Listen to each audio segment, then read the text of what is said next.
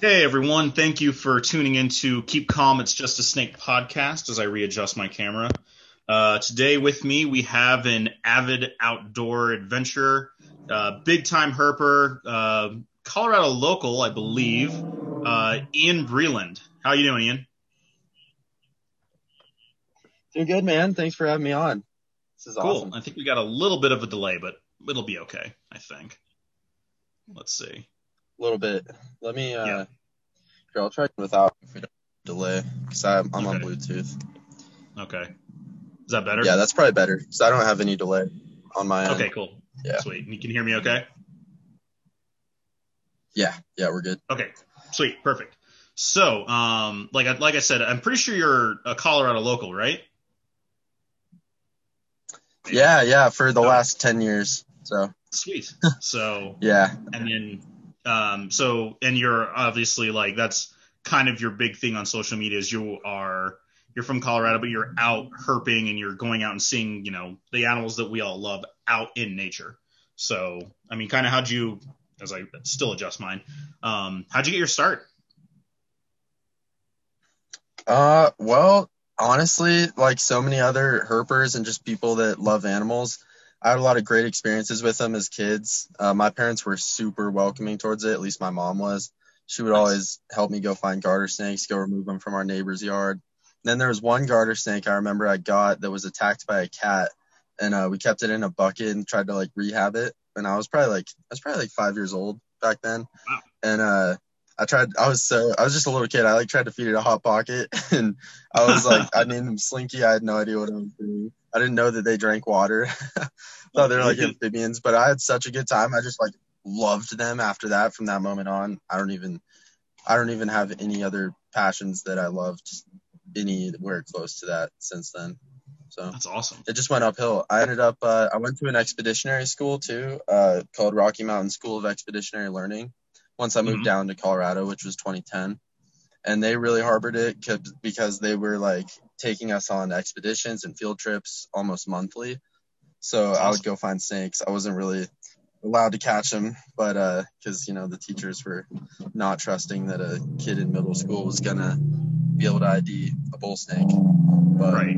it was so fun, dude. And I mean, I'm trying to expand my horizons nowadays, like especially this coming year. That's actually one of my big goals is to not just enjoy snakes, but the amphibians, the other reptiles. I need to learn my lizards so much more than I know, especially Right. internationally. But yeah, it was like a lot of other people's story. Yep. That is kind of like the big common one. I'm actually one of the weird ones who didn't get into it like from a young age. I had a really big gap. But yeah, just catching garter snakes, catching frogs and stuff. That's how everybody kind of gets their start in this. So when did you really start going out like seriously herping? I know going out on field trips and doing stuff with school. Is that kind of how it started to really get going and you started to just do it on like your own time? Yeah. I remember the day I got a car is when it really started to kick into gear. I was probably like 16, I think. I got it as soon as I could. And Right. sorry, there's a bunch of cars floating around me. No, you're fine. And I went out. I was going then to Southeast Colorado, which is kind of like the Kansas of Colorado, Otero Right. County. We have probably close to 30 species of snakes down there, tons of herpetofauna, and I was doing like weekend trips any second that I could, spending all Right. the money I possibly had with my little weekend or week lifeguard job. And that's when I started to take big species off the list. I would go on big road trips down to Arizona for monsoon season. I still do that every year with some buds, and we just learned through trial and error. It was like kind of I feel like we were kind of one of the last waves of herpers that didn't have much of the internet to use. Like I didn't really have Instagram back then or anything, and we Right. just go out and we just see what we found. If we didn't know what it was, we'd have our little like $30 Peterson field guides, Oh, and it dude, was everyone loves awesome. those. Yeah, Yeah, man, those are that's sweet. so cool. So yeah, it was So, fun. so you started out in Colorado, then you slowly branched out. Have you gotten really all of Colorado's species? Of Colorado. let's see. I have California king snake left, which is Okay. insane that it's here. They No. live in the Four Corners region. You probably know about Hmm. that. They're like some of the most beautiful high white Cali kings that are out there. Only Yep. probably single digits of them have ever been found in the state. So I still have that. There's a Tantilla species, a black-headed species on the west slope. I haven't seen a midget-faded rattlesnake in the state. I've seen them in Utah. Yeah. Um, what else? Blind snakes are like the holy grail of the state, actually. Like Cali Kings, no one even really knows are here, so they're not really the holy grail. You really only know it Mhm. if you're hardcore. But Yeah. the blind snakes, everyone knows that blind snakes in Colorado are like, and speckled kings, which I've seen a couple of those. They're not nearly as hard as blind snakes. I think the last time a live blind snake was recorded in Colorado was like 2010, Oh and it crawled wow. up to these researchers. Yeah, and I stayed at this exact campsite looking around, flipping rocks. It was like a rainy day, and I flipped all through the night in midsummer. I should have seen something, but Oh man. nothing but ringnecks. And these researchers that were down there in 2010, one hadn't been seen. They were actually declared, I think they were like locally extinct in Colorado for a long time, and then one crawled up and into the while they were all around their fire, and they had been looking for them their whole trip. The researchers were targeting blind snakes and they hadn't seen anything, and one Oh crawled right dude. up to their fire and like right between some dude's legs. He was like, "Oh, That's look at that." that's so crazy, man. Yeah. Like I. So those, yeah, they're insane, dude, and there's no predicting them. One guy actually, the most recent one was in 2010. I just remembered. It was my friend. Was it Brendan? No, it was. Do you know Hunter Johnson, Colorado Snake Hunters? Yep. His, We've never interacted, but yeah, I know Hunter. Yeah, he does a lot of good conservation work. He really is good at recording all of his finds and stuff and That's awesome. keeping him on the DL, which so I didn't even know that this happened, but him and his friend flipped a blind snake, or maybe it was just his friend, down in a completely new county for him, I Oh believe, wow. last summer. So, and it was totally live. And then Rob Smetlogic, he found one back in like 2008, maybe, uh, Okay. of a DOR on Higby Road. Oh wow. Yeah. Really? Which, yeah, I don't know if you know that. It's a Mhm. super common spot. That's why I'm fine giving out the name. Everyone pretty much knows that road. There's not Yeah. much And else that. to see on it besides coach whips and water snakes. But Yeah. Actually, I don't see too many coach whips in Colorado in general. Although this last year was pretty dry for me herping. Um, but I'm mm, glad you brought that up. So when a lot of people decide to really start, herping and going out there to try to find these species, you know, a lot of people are really reluctant to give out specific locations. Do you want to kind of explain why that is for people who don't quite get it? yeah, it used to honestly not even be that way. Like before I was even into herping. I'm sure, as you know, like people, it wasn't even called herping, it was snake hunting, and people Yep. shared their spots. They took out new friends to new spots. They couldn't really network over social media, but I mean, there was not much hiding of spots, especially in Colorado. And there was a whole wave of different reasons I think that led to the climate that we have right now and the herping community of not sharing spots, which you could attack from multiple angles, but I would say the most driving factors of people being so secretive and sometimes even coming off as rude, even when they don't mean to be, is that spots when you take someone. So, for example, when you take someone to a flip site anywhere in the country, anywhere in the world, they're all similar. Where you go flip for AC, artificial cover. Yep.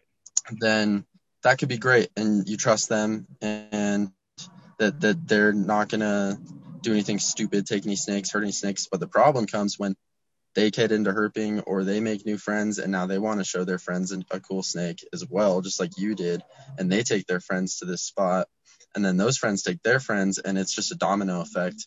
And before you know it, the microhabitat under all these places are just destroyed. Like a lot of AC spots should only be hit a couple times a year, in my opinion.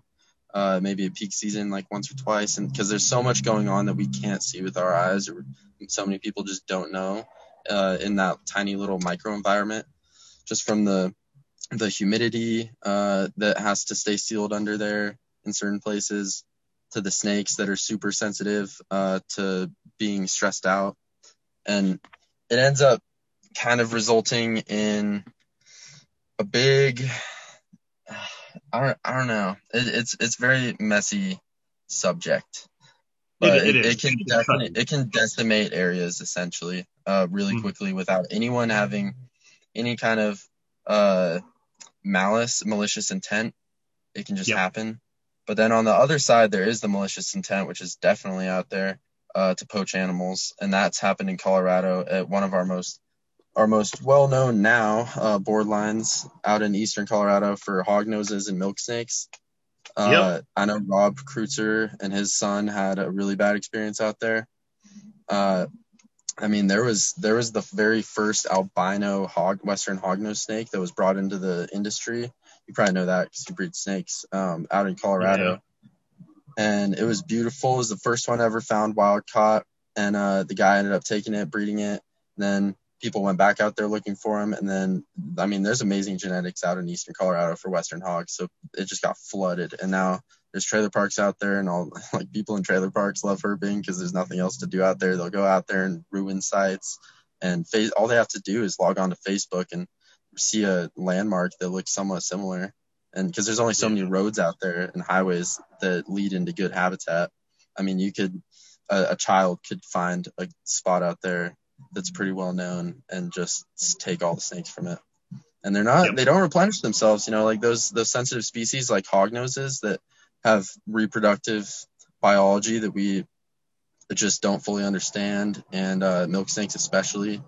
Like no one knows, the population that lives under the ground. It could be super high, and this could be not a bad issue, or we could be completely decimating an entire part of their generation. So It's true. Yeah, that's what leads to that, which is what I think I'm hoping that more people are starting to understand that it's that kind of looter mentality exists now because of the kind of the reptile pet industry, and so that's everyone's out there looking for like the next new different thing, which, as you mhm. said, either malicious or not, can lead to habitat loss and destruction, and it can offset an entire population of breeding for a year or even more.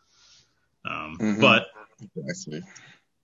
that being said, we'll kind of move on from the kind of negative parts of that. So what's it kind of like going out herping as often as you do? Well, from social media, it looks like I'm just spending all day, every day out there herping. But in Yep. reality, Colorado is like super bipolar with weather and climate. So Yep. especially this year, I think across the entire world, basically, herping was not great for many places just because of lack of rainfall or too much rainfall or swings in temperatures. So it's really great when I can get out there, which I do as much as I can. It's pretty much every weekend, but I work a 9 to 5 job with doing videography, which sometimes allows me to film to go out and herp while I film. But for the most part, I'm just going out there for 2 or 3 hour rocket runs or sometimes a weekend trip. And I juice it for sure. I get as much out of it as I can. And I'll usually Right. map out the whole thing, hit my targets, but I also try to stay really open to trying new places and going to do new things. Like even if it's not herp related on a herp trip, just seeing the scenery and like actually appreciating what I'm getting out there besides the snakes, because then it's a win-win. If you don't see anything, you at least Exactly. Yeah. get to be out there experiencing nature. So, but yeah, I don't know. I'm pretty blessed to be able to go out as much as I do, especially internationally.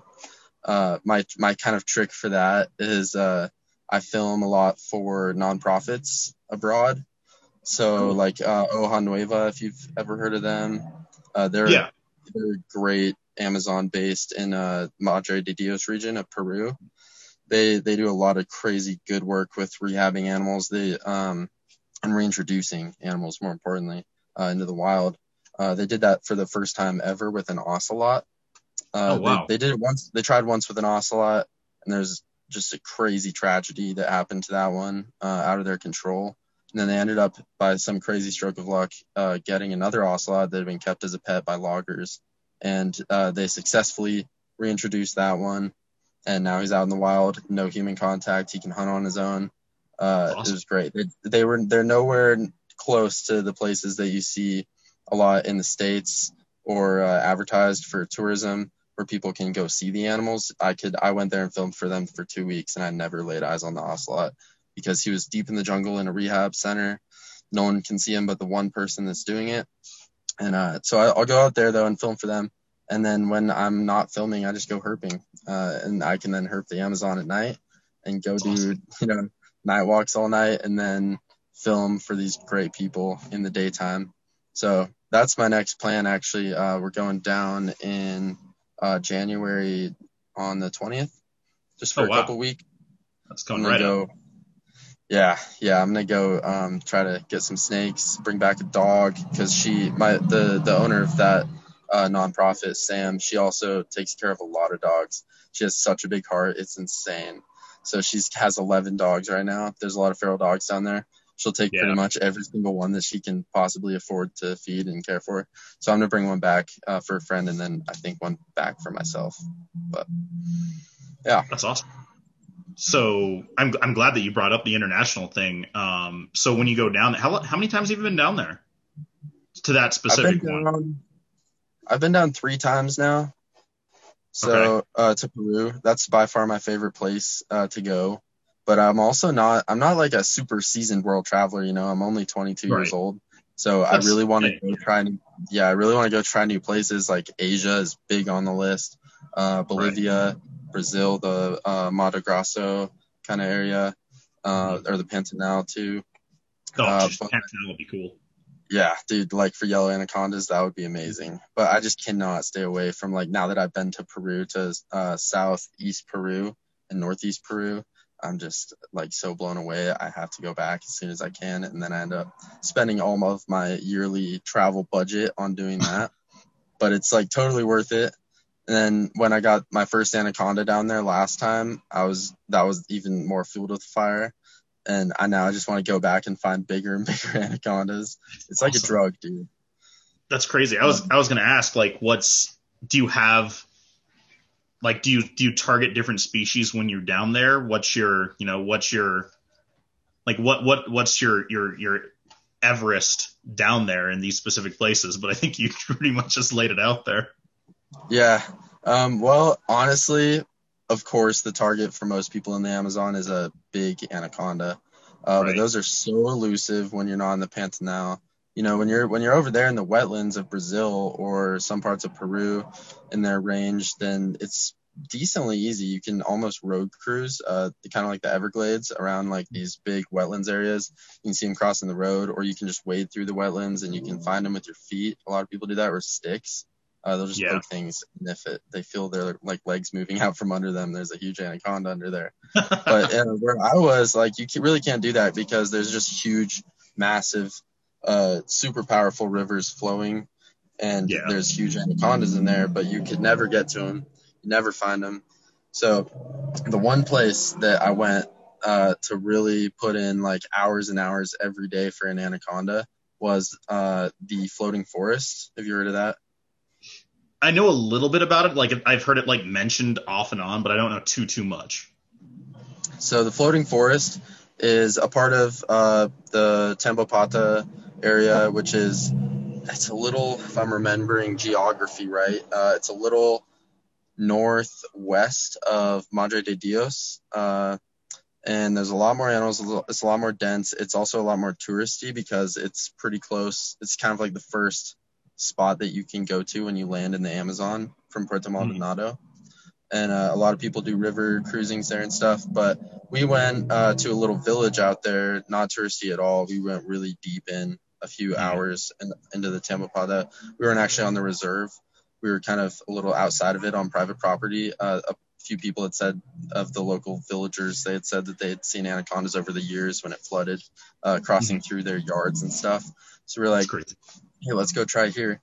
And so I wasn't the first person, though, to go to the floating forest. It was Paul Rosalie, I think, and him, and JJ, who's he's a big influence on me, and I think pretty much anyone that knows him.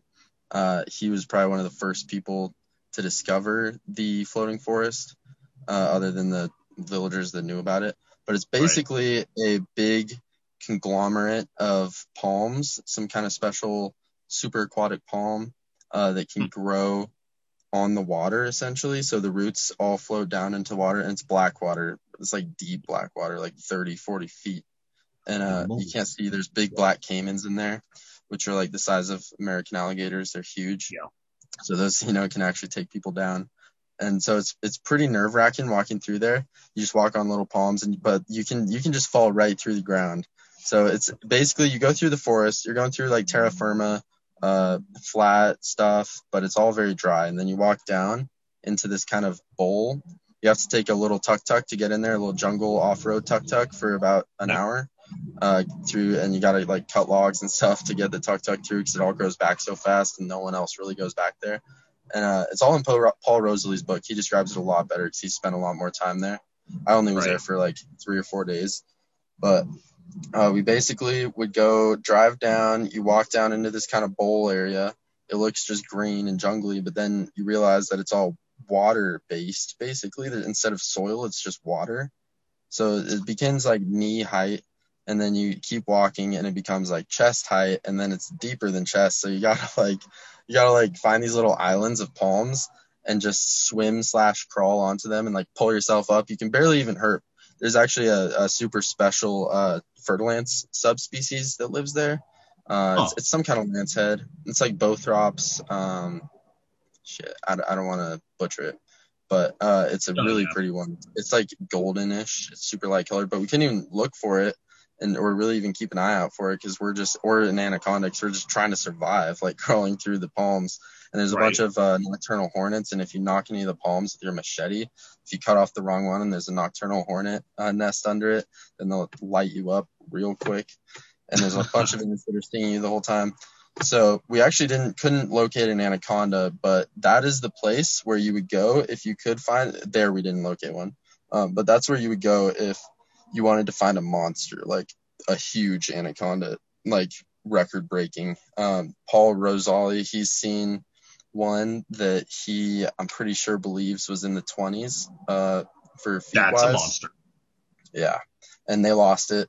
He made a whole illustration of his like epic encounter with it. It was just sunning on the bank, and we did see slides from them sunning. You can just see like they literally use the tributaries as highways in this system. So the huge females will just carve out like the landscape. It's insane, but you'll never find them unless they're out sunning, because the water's so deep and it's so black. You could put your hand in the water and you wouldn't be able to see like a foot in front of you. So you can't go snorkeling down there and look for them. You couldn't go diving, and they're all down there. No one really knows the population, but there's probably, I would say, it was some of the biggest anacondas in the world are in that area. It's just so perfect for them. That's crazy. Yeah, I love it.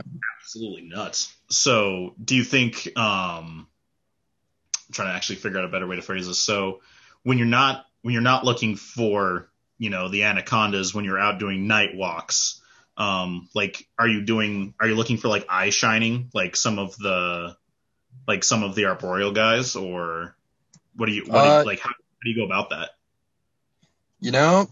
For whatever reason, I don't know if I have kind of bad eyesight or what, or just night vision, but I really don't see very good eye shine unless I'm looking for caiman.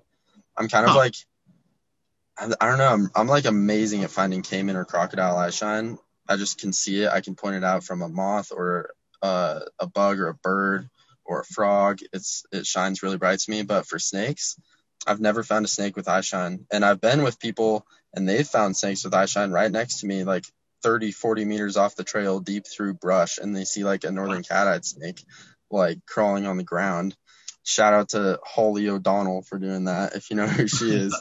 She's a goddess at finding frogs and snakes with headlights. She will literally see their eye shine. She found a Pac-Man frog one night.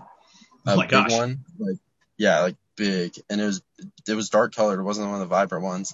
Buried in the soil, and she spotted it like 50 feet off the trail. She's like, I think I see a snake, and she ran off, and then she comes out with like this big lumpy frog. It was insane. And I was like, okay, so you can actually find them with eye shine. And then she found a snake, this cat-eyed snake with eye shine. Then she found a bunch of tree frogs with eye shine, monkey frogs. And yeah, she's great. I think everyone just kind of develops naturally their own tactic for finding snakes Yeah. in the jungle because it's just so different from herping anywhere else like in the world, that kind of habitat. And you really have to work for every single snake. I mean, Yeah. I would be out all night hiking, probably like 6 miles total, like looking for anything. And I would probably come up with one or two snakes a night. You can pretty much guarantee a snake if you put in the work. You're never going to get skunked, but you have to really put it in. And so even if you know eye shine. So my kind of tactic is looking for patterns and shapes that break up the normal foliage like Right. most people would. But you really can't see color too well. You don't want to flood the light through because you won't be able to see anything. So I use actually a pretty weak headlamp, and I just look for shapes that are off, which is still tough in the Amazon because you have vines and crazy plants like you've never seen Yep. that make weird shapes that are literally perfect for snakes. Like there's this one that is it literally like you could walk right up to it and put your face next to it, still remember it. It's a vine that looks just like a green or emerald tree boa, Oh wow. and it's not an emerald tree boa, it's just a vine. But it definitely helps to be able to have a species in mind or a shape in mind and just try to uh, manifest it, and it'll show Right. up eventually. So Have you found an emerald tree boa? I haven't. I No. found.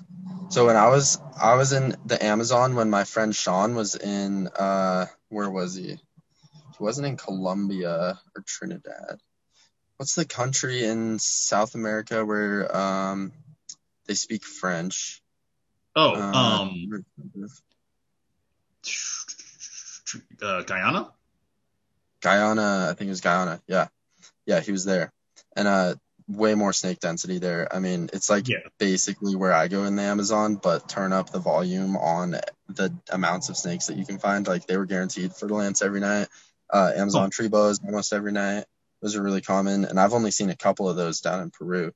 But he did manage to find a green tree boa laying. It was coiled in ambush right above the ground because when they that's get big awesome. enough, they'll come down from the canopy and hunt for actual rodents and things that live on the ground so they can take those down.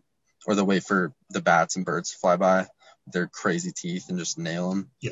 So that was a big target for me. We went to this tree where some researchers had seen some a couple weeks before we got there, and we shined up into the tree. But I mean, this thing was like 300 feet tall. It was an Yeah. insanely tall tree. So you couldn't see anything. I'm sure there were plenty of boas up there, but That's so Amazon really tree boas are different. Those guys, I've had the same situation Sean had with the green tree boa with a huge Amazon tree boa, which I think they're kind of cooler anyways, but maybe that's just because I've never seen a green tree boa. So I wouldn't maybe. doubt that if I saw one, I would think that was the cooler one.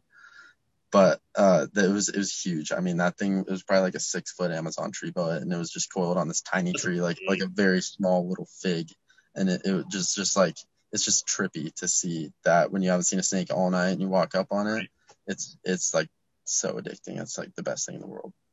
That's awesome. So I don't know their historic geographical range, but have you ever found Crebos or anything like that? I think that might be a little too far south, but I found actually probably the biggest wild snake I've ever seen in my life or caught was a Crebo.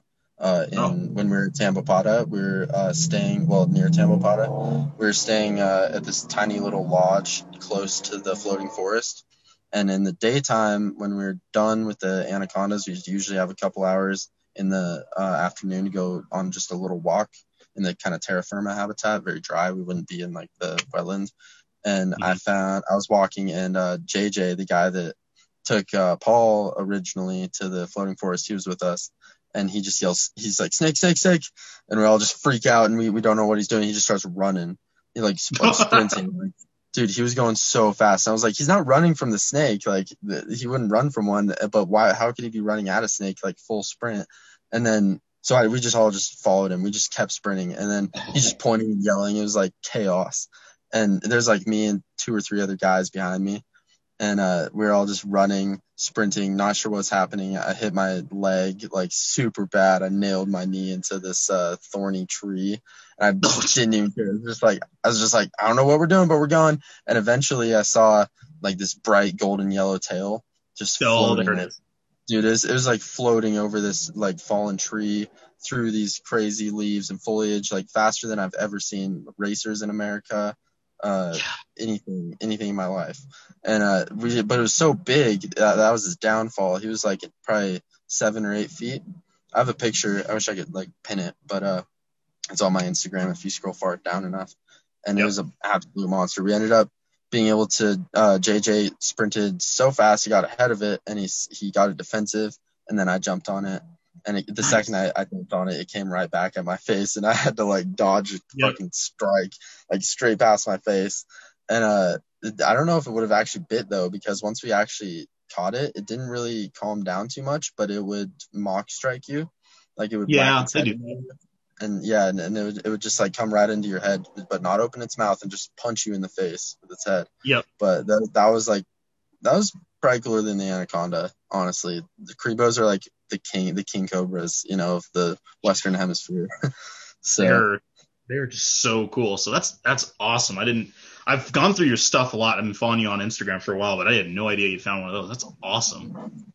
it was insane, dude. Probably the only thing that comes close to it was a Macerana we also found that was around the 7 or 8 foot mark.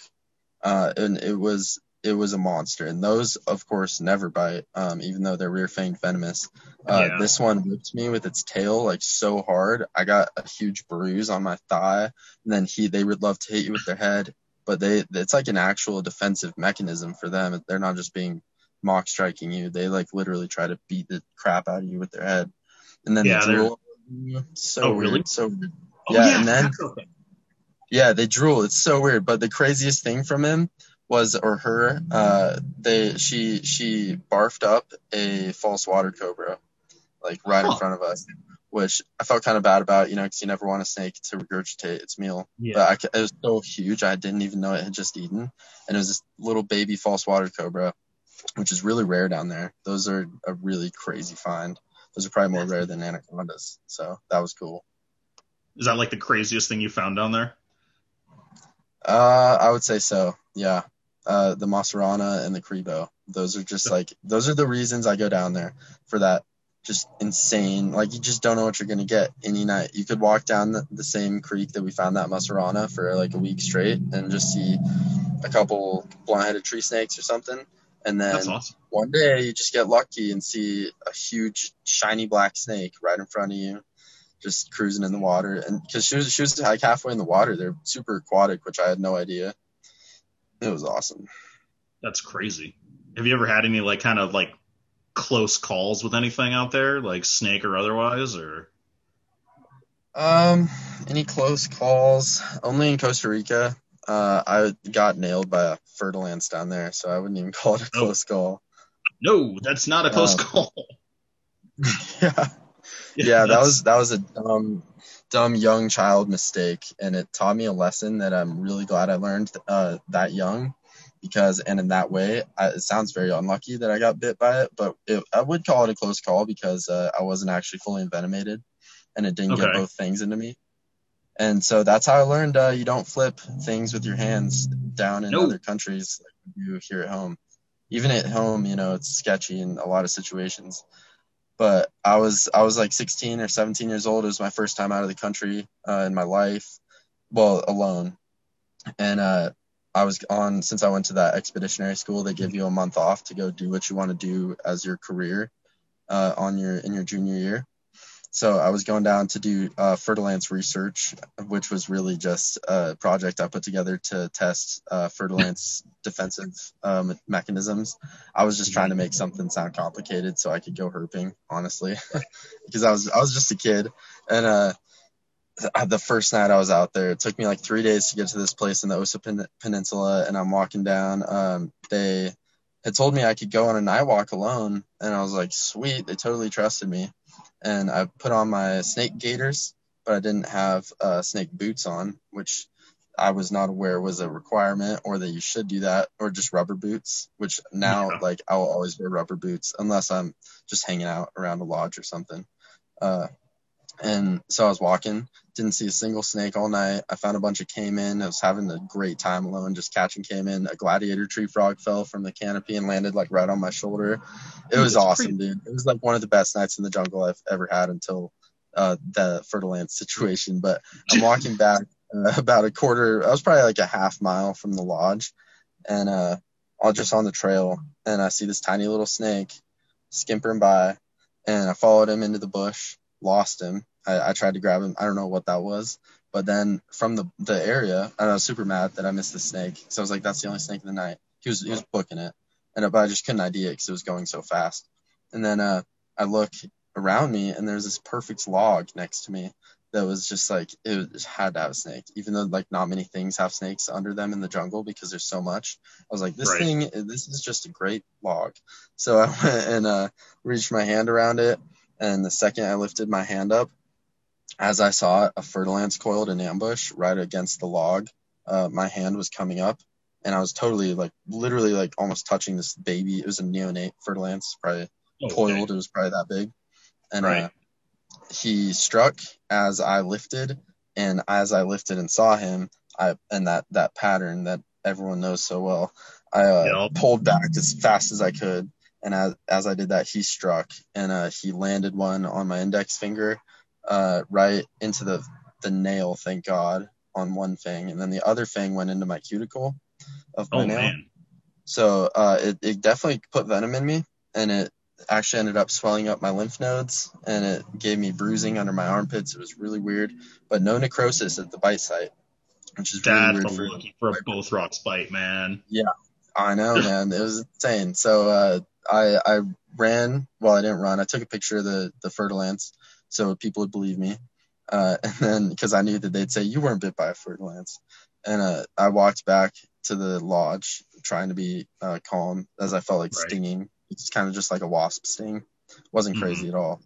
But I knew there was venom in there because there's blood coming out of my cuticle from the coagulate or anticoagulants, and then I felt the stinging. So I was like, we definitely need to go to a hospital. And I'm like 8 hours deep into the jungle. You'd have to take a bus, and then you'd have to take a helicopter flight over to the Golfito, which is where the main kind of tourism hospital is, where they actually have really good care for you, and they can actually do tests of your blood to see if you require antivenom. So Hmm. I told them they activated all the emergency procedures. We took this truck into town. By the time we got there, though, we really booked it. We probably got there in like 4 or 5 hours. And of course, everyone's super pissed. I'm super pissed, but also feeling really lucky. And we had to cut all the bracelets off my hand. It started to swell a little, and we're just expecting the worst. We're just like, this is just the beginning. We're going to get necrosis. We're going to get all this. I'm going to start feeling sick soon. But none of that happened. I got to the hospital. I felt fine. And I don't think it was a dry bite. I think he just missed. Like, I just got really lucky. He just got one thing, and it was in my cuticle, which isn't, a big spot for blood to go into your bloodstream. Right. So, and I bled very profusely, which probably helped. So, we got in there. They gave me some antibiotics and stuff, but it was an interesting time. I learned That's a lot from that. So yes. now I take jungle herping a lot more seriously. Beforehand I was like, yeah, we're just in a little like jungle wonderland, and I can just prance around and flip whatever I want. These snakes love me, I'm not a threat to them, and you're not, but you can't be stupid. And I was just young and stupid, and I think he thought that my thumb was a prey item. It definitely wasn't a defensive strike. I think he was in ambush, and he was waiting for movement to cross his line of sight, and my finger was his movement.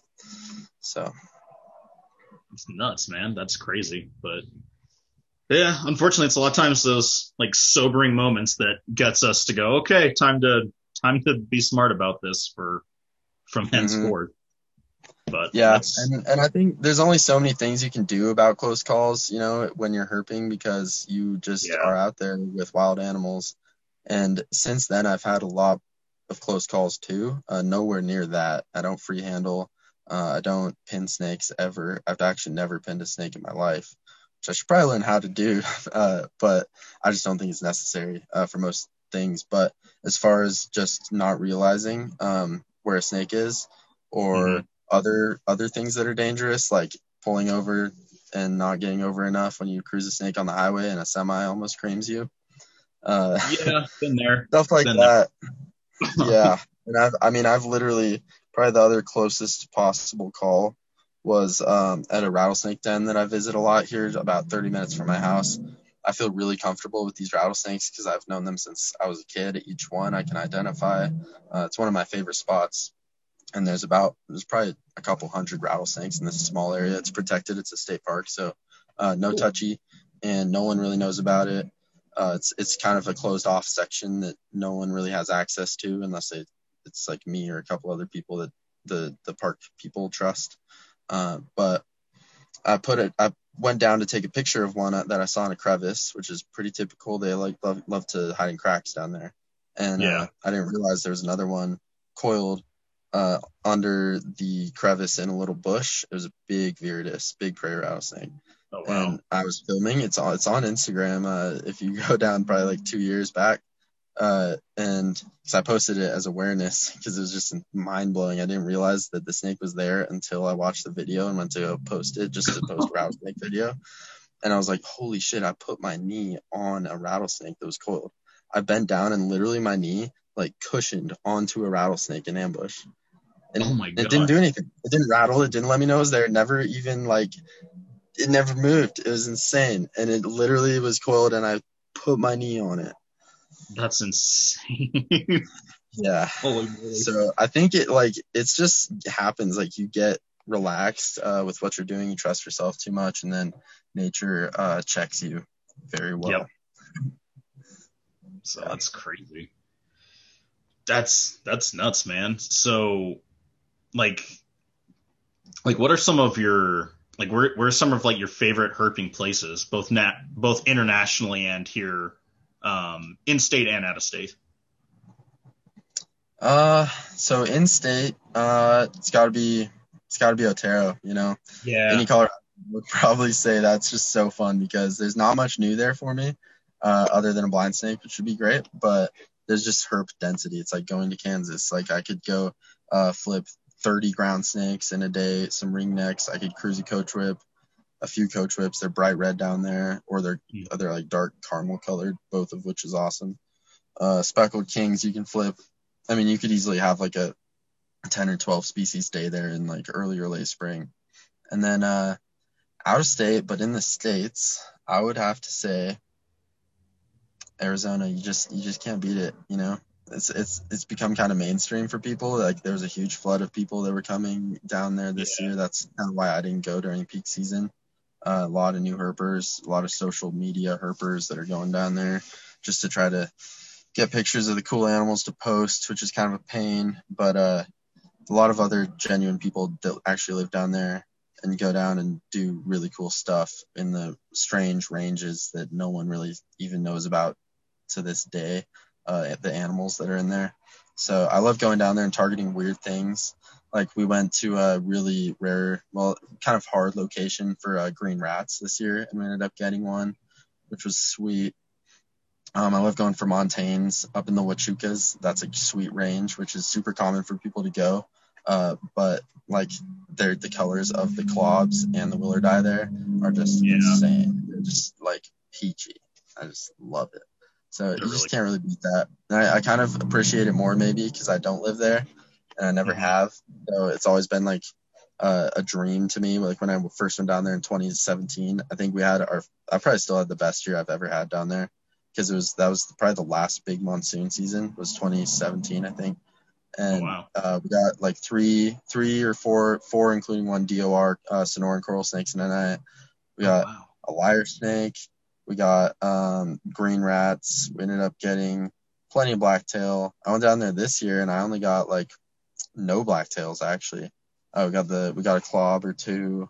We got a bunch of atrox. I ended up getting a speckled rattlesnake finally because I targeted them.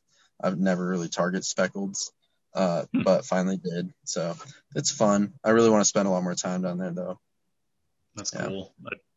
I'm actually making it down there, and it's in January, so I'm not gonna really see anything. But Have you been down there like in the the high season?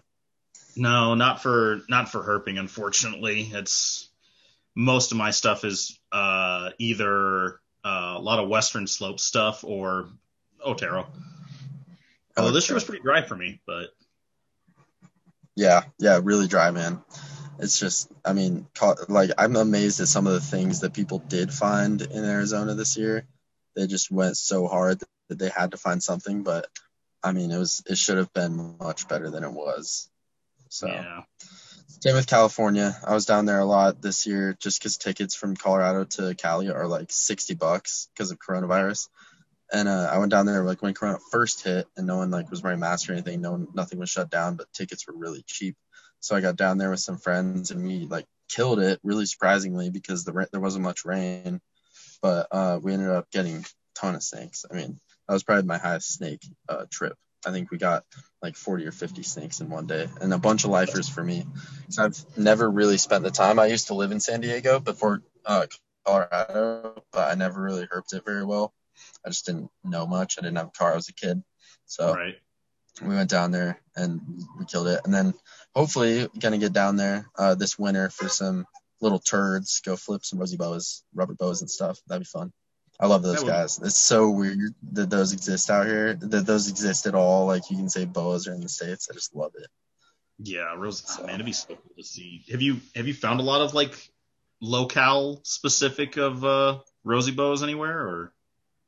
this year I got my first one ever. So I don't know many locales. I really want to dive into that, especially in Arizona too, for desert Right. rosies.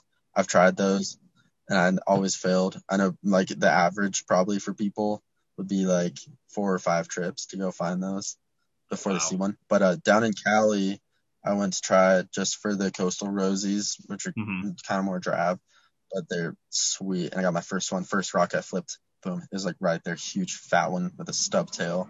And that was Nice. awesome. But I've tried so hard for them before and I had never found one. I flipped a bunch of places around San Diego with my friend Nate, with Jeff Nordland, a bunch of people that really know their stuff. And they Oh breed wow, these boas Jeff took sometimes. you out with him. Yeah, yeah, I've been out a few times with him. He actually got me my first ever uh, Sidewinder out in Anza-Borrego, and it was Oh in wow. November. We cruised it in like 50 degrees. I was just down there visiting my sister, and it wasn't a great time. But he was like, "Hey, let's just go out, see what we see," and we ended up getting that.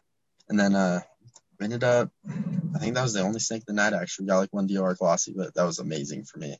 So, but Crazy. the boas this year, we ended up. It was just weird. That's how herping is. Like you don't see something for years, and then I ended up flipping the first rock, and there was one under there, and then like 5 minutes later, someone else found one. Then I found one with my friend JJ, JJ Herps on if you know him, Jaden Klein. Hmm. He really knows his stuff too. He's an amazing photographer. So we were just walking after photographing these two, and then we found one literally just crossing a trail right in front of us at like 11 a.m. Beautiful boa, and then I found another one later that day at like 12 between these rock crevices that I grabbed, but I couldn't get a good hold of him, so I had to let him go. And then I was walking around that same crevice like an hour later, and I found a huge one coming out of a burrow. He was like halfway out of his burrow, and I managed to ease him out, and that was probably the biggest part. We ended up with like 5 boas, a bunch of ruber, red diamonds, and it was insane. A bunch of gophers, of course, some striped racers we missed, but That's crazy. love it. That's nuts. That's awesome. Do Yeah. like where? So do you have any plans? So I know you said hopefully this next year is going to be big. Do you have stuff kind of lined up after Peru in January? Yeah. So one of the other places I filmed for is Jungle Diaries. They're an ecotourism company. I love filming for those too. That's honestly, if I could choose anyone to do videos for, it would be ecotourism companies because they do so much good for the environment and Hmm. they give back so much, especially Daniel and Priscilla, two partners who own this company. And I did some work for their pet stores, Reptile Factory down in LA too. And so we're going to Ecuador in March. And I don't think I'm going to film for them during that. We're just going to go on a fun trip to go on an ayahuasca retreat. And then we're Oh also wow. going to herp it. We're gonna like backpack in a ways, go in a few days deep into the jungle, really Oh, deep, that's and awesome. see what we see. But I'm super stoked for that. It's like with a bunch of my biggest like kind of biologist heroes that have done some of the best research I've ever read. Like That's awesome. Jaime DJ Medeiros, if you know of him. He's It sounds like an familiar. amazing photographer for photo wildlife tours. They kind of work together, to my understanding. But all that, they're all gonna be there. It's gonna be a fun time. Then I don't know. I really want to film for them for as long as I can, and it helps them and anywhere else that's like that. So I think we have pretty big plans. We want to go to Morocco later this year, Spain, Oh and wow. then somewhere else. I don't even remember. But it's all in the air until it happens. Even Peru. I'm not like I'm really crossing my fingers because I just don't ever try to get too excited that I'm going anywhere these days. Just with COVID Yeah. and world climate, you really don't know what the next day is going to bring. So hopefully I get down there. Hopefully I get down to Ecuador. But last year we were supposed to go to Ecuador too, and that fell through because that was right when COVID hit. It didn't happen. Yeah. So we'll see. We'll see. Yeah. That's absolutely amazing. It's really cool. Are are you just parked on the side of the road? Yeah. Is that what all that is? Or is, Yeah, man. I am. It's like it's getting a little busier. Yeah. uh, I live like just outside of Denver. So okay. there's a ton of people here. We have like 10 million people. It's insane. Yeah, it's Denver's getting big. Yeah, it's like the new California, basically. It's terrible. So I gotta move. This is definitely my last year in Colorado. I love the state. I love being able to snowboard, and the herping's great in the summer, but the winters are Mhm. just horrible, and the people kind of suck sometimes. So Right. What, thinking out to maybe like Arizona or Utah, maybe? yeah, or I want to be in Cali for the habitat and the snakes, but I don't Yeah. want to be in Cali for the taxes and the laws and a Yeah, I lot get of that. the population. Yeah, so we'll see. I don't know. Somewhere south though. It definitely won't be anywhere north because I can't do Hmm. that. Right. So I don't Have you know. ever We'll done see. any, There's a lot up in the air right now. yeah. Have you ever done any herping Hmm? kind of like in the southeast of the states? Like in Florida I or haven't. That's like a really yeah. That's totally uncharted for me. I know oh so wow. many great people out there that do so much stuff, and it like I mean we both do. Like the people kill it out there, and there's so many crazy snakes. Like Ferrantia is one of my dream species to go see in the Oh wow. wild. I've never Yeah. made it over there ever. Nowhere out there. I've been out to Maine and the whole Northeast, but I didn't herp it. I was just out there in the winter, which is maybe Yeah. why I'm not very fond of it because it was all dead and stuff. Yeah. I couldn't even find a salamander or anything. But I also don't know how to herp that. That would be a huge learning curve for me. So I'm excited to Mhm. go try it. But That sounds absolutely cool. Like just the so many different like not even microclimates because even that is insane, but like just the so many different areas that you can find all the different herptiles, if that's a term we want to use, is just crazy. Like the Pacific Northwest, where we're still flipping rosy boas, like with snow on the ground, or not rosy boas, sorry, rubber boas, and then you know mm, the Northeast is just like a whole difference. Where, like, I know there's some people that do like the not the cane, well, they're the cane breaks, but the I am totally brain farting. What are the cane breaks called as you go further north? Timbers. timbers. Yeah. Yeah, that they just throw on gaiters and they just go through and literally just kind of like shuffle through knee waist high ferns under Dude. like that conifer forest and they just find just timbers on a walk. Like that's crazy to me. That is crazy. I've literally never been in that kind of habitat or like Apalachicola area. I've never been Yeah, seen that. I've never seen any kind of habitat east of in the right season east of Colorado or Kansas at least. And that's I crazy. really want to check it out. Yeah. I was in Oklahoma shooting a video for some hunting company back in September and got one kind of East Coast area species, which was a red-bellied snake, just a That's tiny cool little though. guy. But it was Yeah. awesome. I like looked down and I was like, dude, yes, I got one little East snake.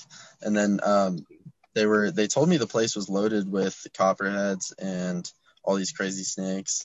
of course, they chopped the heads off of them, and I was like, guys, I'll Mm, just come out here and remove all of your snakes for you. But it's not hard. yeah, they all saw one. We like split up into like 3 different groups, and we had a cameraman with each group. They were hunting hogs, which are invasive down there, just Mhm. controlling them. And people can like pay to come do that. So we're filming a promo video for them. So I was just hiking all day with this group of people. And of course, I totally expected it because it's just how it happens. I didn't see any snakes with them except the red belly. And then they all saw copperheads. Each person saw a copperhead. Each person saw an eastern hognose snake. And then one girl saw a rough green snake. And they all took Oh, man. pictures of them, and they were like, "Oh, look at these crazy, scary snakes we found." It was like, God damn, dude. I just would have killed to see a single one of those. Right. Copperhead would be amazing for me.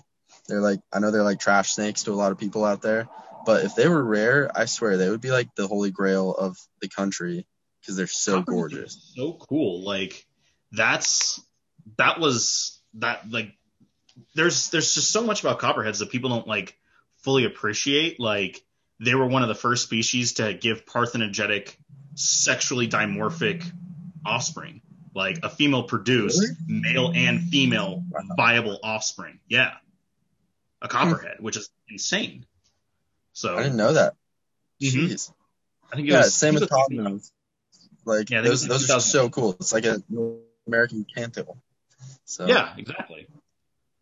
But that's still really cool. So, um, I mean, that's really about it that I had for you. Did you have any like just kind of cool, like fun little things to kind of like just fun little stories, even just like here in Colorado, or man, what's the craziest thing we've done out here?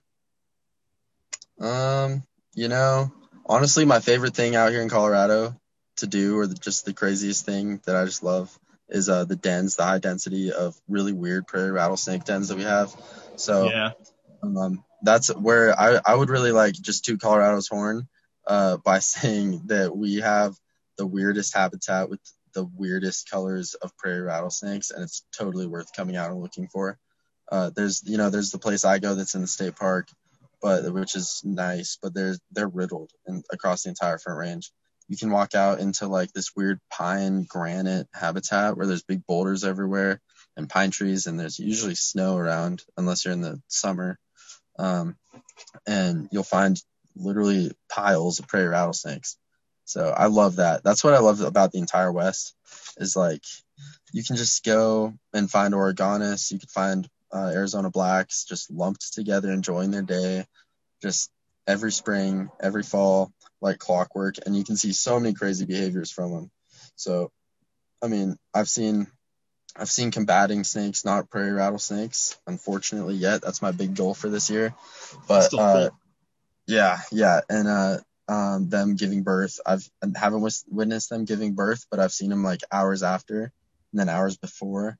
I really want to target that to actually see it happen.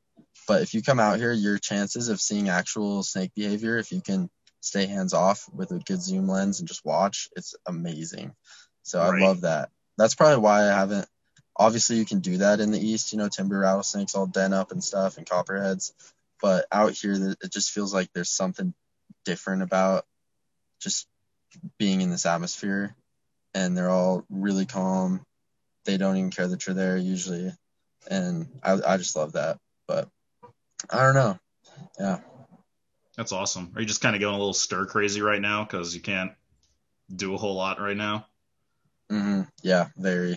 It's honestly such a pain. I mean, I every winter I end up leaving. That's probably even why I end up getting addicted to travel because I lived in Colorado. If I lived somewhere great for herping, I probably would never really leave, except for occasionally. But here, I try to be gone for as many weeks out of the winter as I can, Oh wow. and I just it's just because it's freezing cold. There's nothing that you can see out here. You can't find turtles.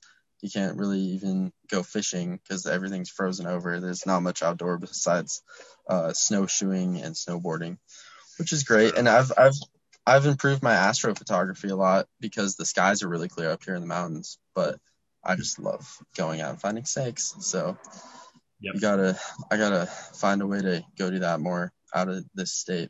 But yeah. That's awesome. Cool. Well, I think that's just about it. I mean, do you keep any of your own?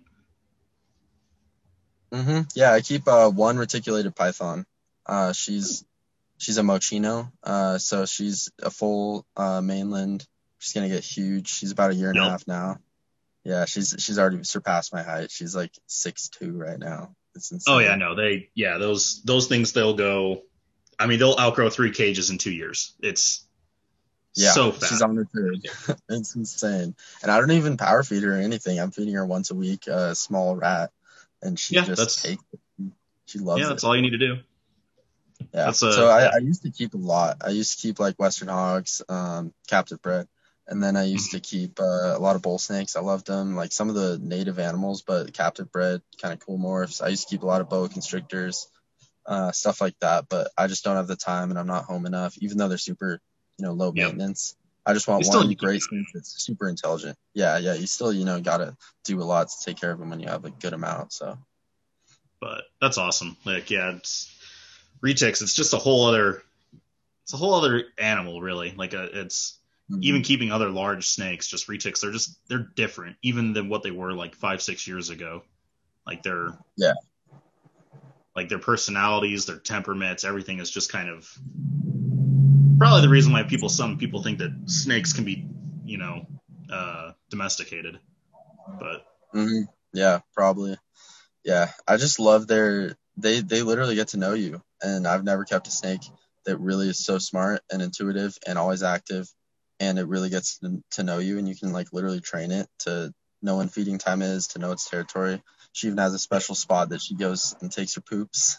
It's great. yep. Well, Yeah, that's be hopeful that she sticks with that because a 15-foot snake, that's a lot of poop. I bet, dude. I'm not It's looking a lot. forward to that. Yeah, that's gonna be it's gonna be a dump truck. Yeah, no, it's great because you're like it only eats once a month, but that's a big poop though. Yeah, dude, big poop. So. Yeah. Cool. Well, thanks for, giving me the time to do this and, give a chance to shed a little bit of light on, more than just keeping reptiles. Like, it gives people a real chance to, like, appreciate nature and the species themselves, like, in their natural habitats, which then maybe that can reflect in keeping too. Because, Mhm. yeah, we all still keep them in a box, regardless of what kind of box it is in our basements. But, if you go out and appreciate it and see like, oh wow, I have a bull snake, but Colorado bull snakes, you can find them in all these different habitats and ranges, and how can I reflect that and things like that. So, Yeah. if anybody wanted to follow you, how could they get a hold of you, or kind of keep Uh, up with it? Yeah, I would say I'm mainly on Instagram, just life.of.ian or just Ian Breland. You can look it up. Um, Right? that's mainly where I stay active. Facebook, I'm on a bit. I try to make YouTube videos every once in a while, but I'm already like filming so much for my job that I just hate filming myself. I So it get it. doesn't happen that often. But yeah, just Instagram. That'd be great. Cool. All right. Well, thank you so much, Ian. I really appreciate it, and hopefully, maybe I can get back with you for another video further after see how this year went for you. Yeah, for sure, man. I'd love to hear more about your captive keeping too. I checked out your YouTube a bit. That's pretty crazy. So Yep. all the stuff you took care of. At some point, we'll have to maybe like meet up if for like a weekend or something. I can give you a tour, and we can go out and check out. Maybe find a speckled rattlesnake. That's my Yeah, dude. that's a lifer for me here. So Oh yeah. I mean, dude, they're a dime a dozen when you go to the right spot. So yeah, they're awesome. Love those sweet. guys. All right. Well, hopefully you guys enjoyed this podcast. If you have any questions, hit up Ian there. If you have any questions for me about, my captive stuff or any questions you have for me, you know where to hit me up. jzsreptiles@gmail.com, all of that fun jazz. And we will check you next time.